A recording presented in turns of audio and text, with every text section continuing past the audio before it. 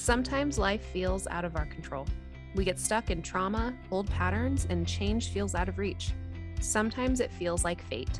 We want to help you break out of old, unhelpful patterns and become healthier. We're Fate Resilience, taking control of the outcome.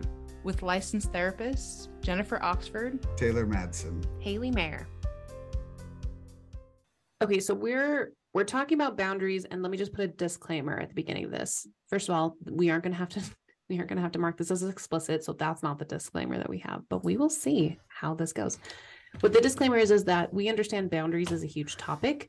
We, even within ourselves, are trying to figure out the best way to pull it apart. So we're going to start with an idea of an overview, and we're going to really hope we can get the very general of what boundaries are, because we completely understand that these are a lot more complex and they're a lot more detailed. So if you're tuning in to being like, I want to learn boundaries in the next 30 minutes, you're not. Okay. You're going to learn what they are basically looking like. You're going to know that this is a forest, but you're not going to know which tree is which tree yet. Okay. So bottom line, stick with us over the next few weeks, because we apparently like to make things into part episodes and really detail oriented, get those information things out. So where do we want to start? Overview of boundaries. So I think let's start with what is a boundary, what are boundaries, and what is a boundary. So those are almost two different questions. Mm-hmm. And so there are three areas that boundaries will break down into: roles, rules, and routines. I struggle with ours, so the alliteration doesn't help here. Mm-hmm. So roles, like what roles do we play in our life? What roles do we try to play in our life? What roles should we or do we feel a duty to or an obligation to? The rules, what kind of mandates or unspoken or spoken rules, written rules, things like that. And then just kind of what routines, what kind of flows are there in our life, whether we're aware of them or not aware of them, are we? Mm-hmm. So roles can be explicit roles, right? So like my role as a sister or as a wife or as a therapist, like there's some that are known and seen. But then my role as a therapist and what my boundaries are around that might be different than other people's. There are some legal expectations that the government gives us for our boundaries around those things. And that can be true too of, like for a spouse, you could have legal boundaries, you can have religious boundaries. And again, these can all be like spoken or unspoken. So it's really important as we look at roles that we see that. And then there's also the type of role, and I guess this role and then moves into the idea, like we've talked previously in episodes about like the drama triangle and taking the role of hero, rescuer, villain, or victim. Yeah, am I a child in my family, but I'm the emotional caretaker of the family? Mm-hmm. Yeah, and it can be different with different people, right? So then we have expectations and we have boundaries around what that looks like. Yeah. So what about rules? Let's talk about what rules look like in general. With a boundary, if I understand correctly, when we're talking about a rule to go with a boundary would be, well, first of all, we'll get into this in more detail, but boundary rules should usually look less like I'm not going to do this and should usually be more positive focused, right? As far as how they're stated? Mm-hmm. Yeah, the brain doesn't understand no very well. Yeah, because that just covers a lot of ground. And so the brain wants a more specific thing of what will I do, right? Yeah, so if we say, don't imagine a pink spotted elephant, our brain is like, oh, then I need to make sure I avoid this. So I need to bring up the image and then try to avoid it. But then you can't at that point. So just for clarification, when it comes to rules with boundaries, one of the first things is you need to identify what you are going to be doing. And then those rules are things that it's not going to be the be all end all, but these are boundaries. These are rules that are a boundary of how do I want to behave, act, react what to do I something. want to do versus not do. Yeah. So they're supposed to support me as a person. Essentially, it's the idea of I want to be a kind person. Therefore, I am someone that I bump into someone. I apologize for what I've done. Or I am someone that when I talk to people who I don't really like, I still am respectful and I won't use any, negative names or doing anything like that. My boundary is I may not like them, but I will act this way towards them. Right. And so you're mentioning a good thing with that first one of rules for self. We also talk about like rules for those around us, which again, we're trying to keep it within ourselves. So it's usually when someone else does this, rather than being like, I will tell them this, it's when someone else does this, I can state that I am uncomfortable, but I'm not going to then dictate what they should do for their role. Right. So this is a really good definition of where we get boundaries wrong. Sometimes when we move from trying to be boundaried into controlling, is that we go into the description of the rule versus we go into the value behind the rule. So I love that, Haley, you were talking about the goal and value of being kind or respectful. And then from there, we make decisions on behaviors based on that value versus if I say, you can't ever speed on the road, right? That speeding is wrong versus the value of safety and we want to drive safely. Now the law may say, well, we have to be explicit because there are hundreds of people and that are driving at any one time and they have different boundaries so that they give an explicit rule. But the boundary is more about safety, and that's where we want to go as far as interpersonal relationships, is understanding what is the value that's making the decision here. Mm-hmm. Yeah, that's incredibly important.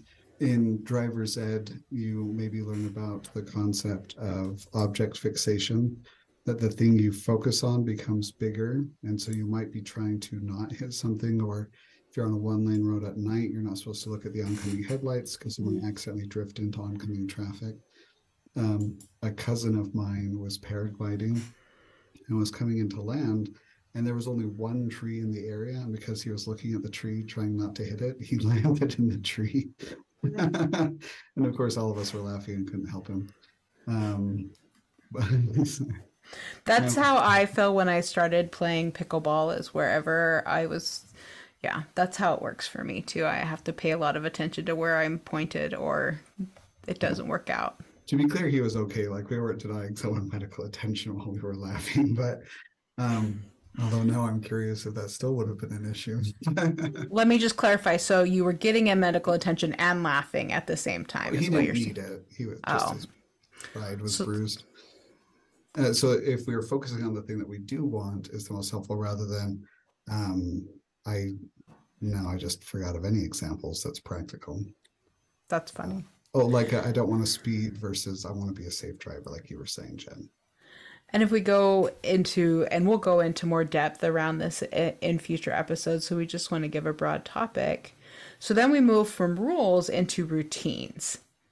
And we go to that place of boundaries around the routines and why they're so important, and understanding that routines can be, again, they can be expressed and they can be on schedules and boards, like maybe a school calendar, or they can be implicit routines like who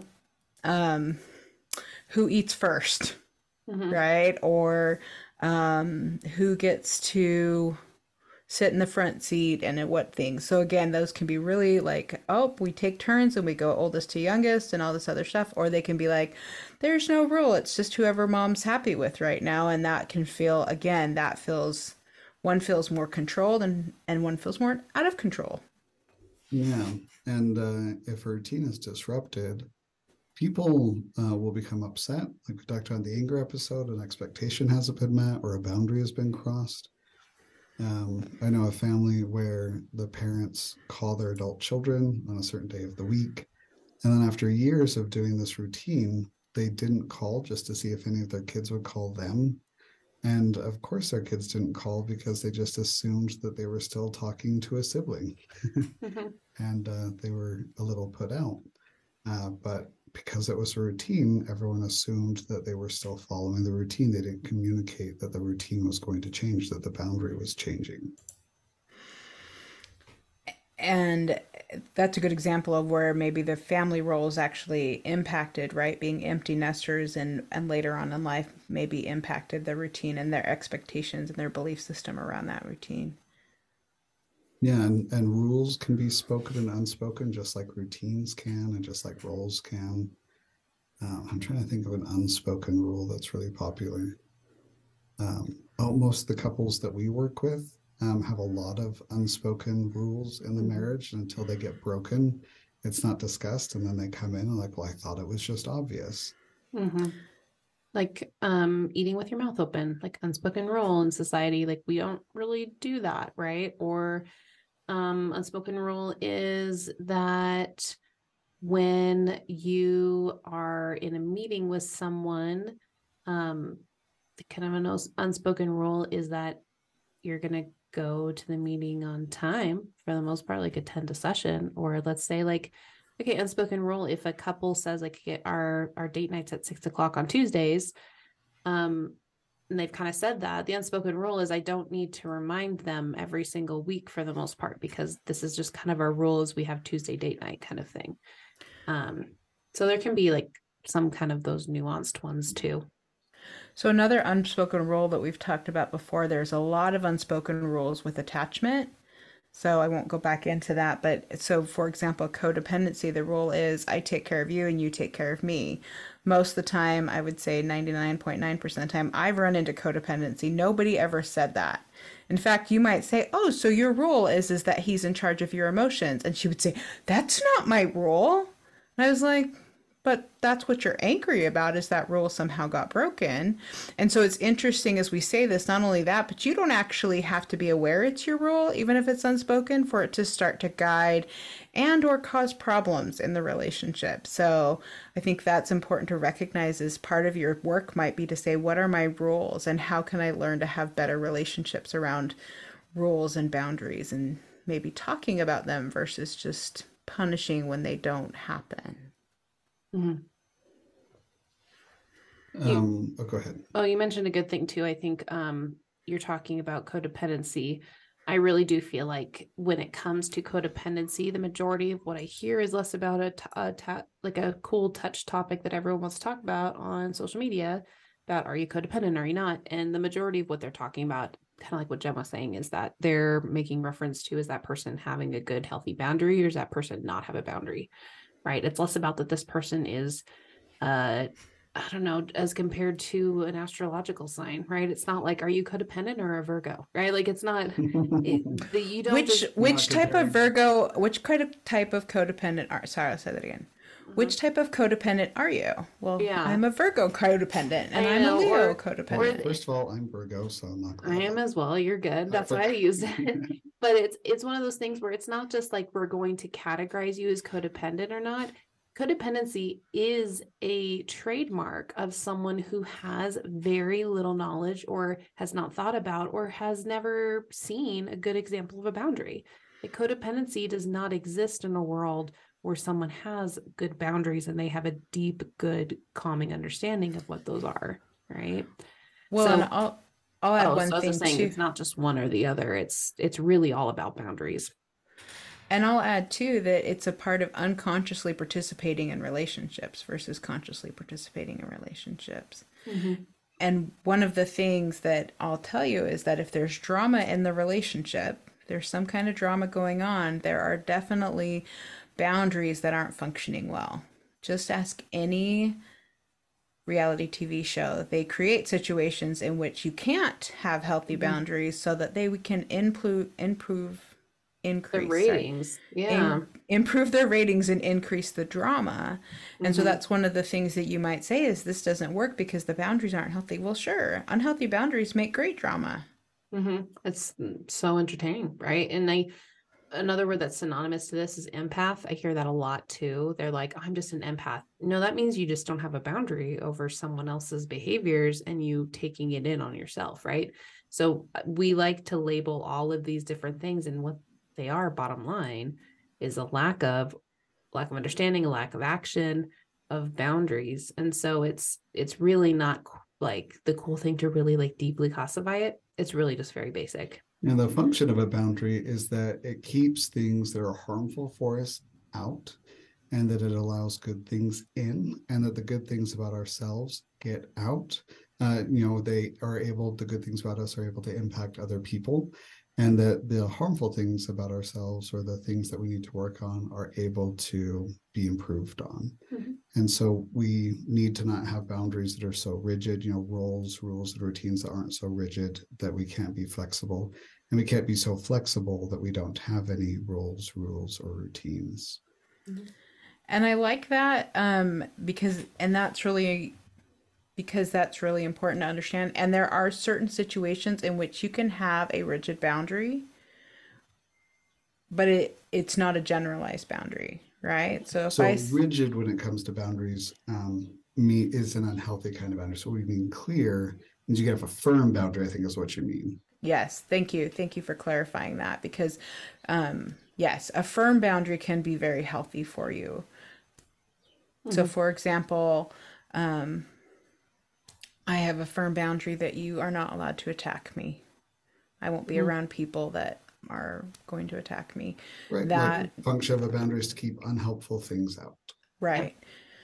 Yeah. That doesn't mean that I start making a list of everyone who's ever hit anyone and say these people are all bad. That would be too rigid that I suddenly did that, because I don't interact with everyone.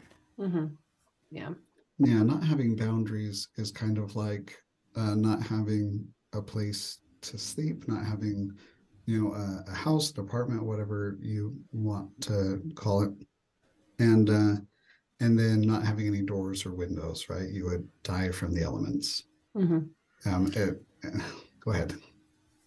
Obviously, I love that analogy, because one of the things I do with Boundary Works is I talk about a Dutch door. That's one of those doors that the top opens, but the bottom doesn't. Or I talk about a picket fence, so it's like half up it. So you can see and you can interact, but there's still something, and again, that goes to what Taylor was saying. There's still something that keeps you safe and you can interact with other people, but the safety is keeping us in a better place. Mm-hmm. Yeah, and then boundaries that go too far would be like a building that we live in that doesn't have any windows or doors at all. You would starve. So if our boundaries prevent us from having any relationships or being able to maintain any relationships, then that's not letting the good in either. Mm-hmm. And I think of a lot of, especially when there's early childhood abuse, all abuse is a crossing of boundaries. I think I can say that clearly. Mm-hmm. Yeah. And so with children, they're often taught that their boundaries of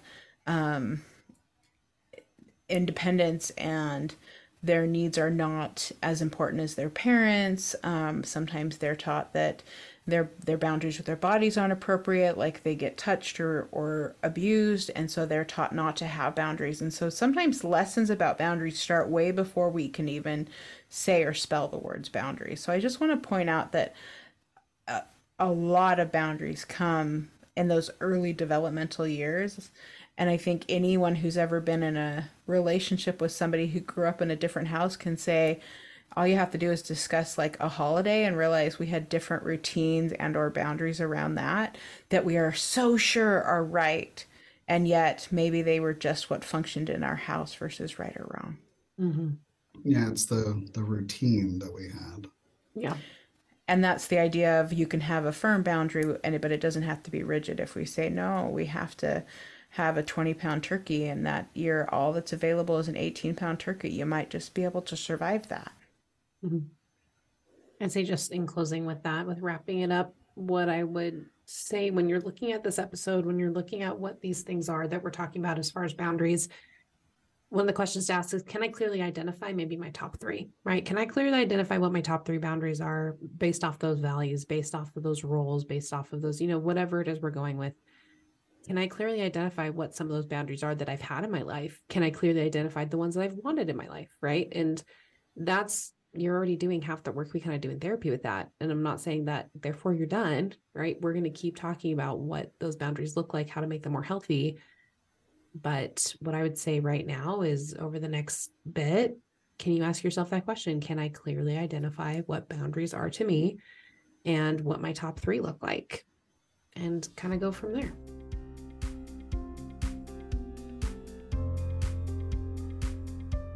Thanks for listening. You can find us on Apple Podcasts and Spotify. Please feel free to rate, subscribe, and review. And if you want to find us on social media, we're on Instagram and Facebook at Fate Resilience. We'd love to hear from you.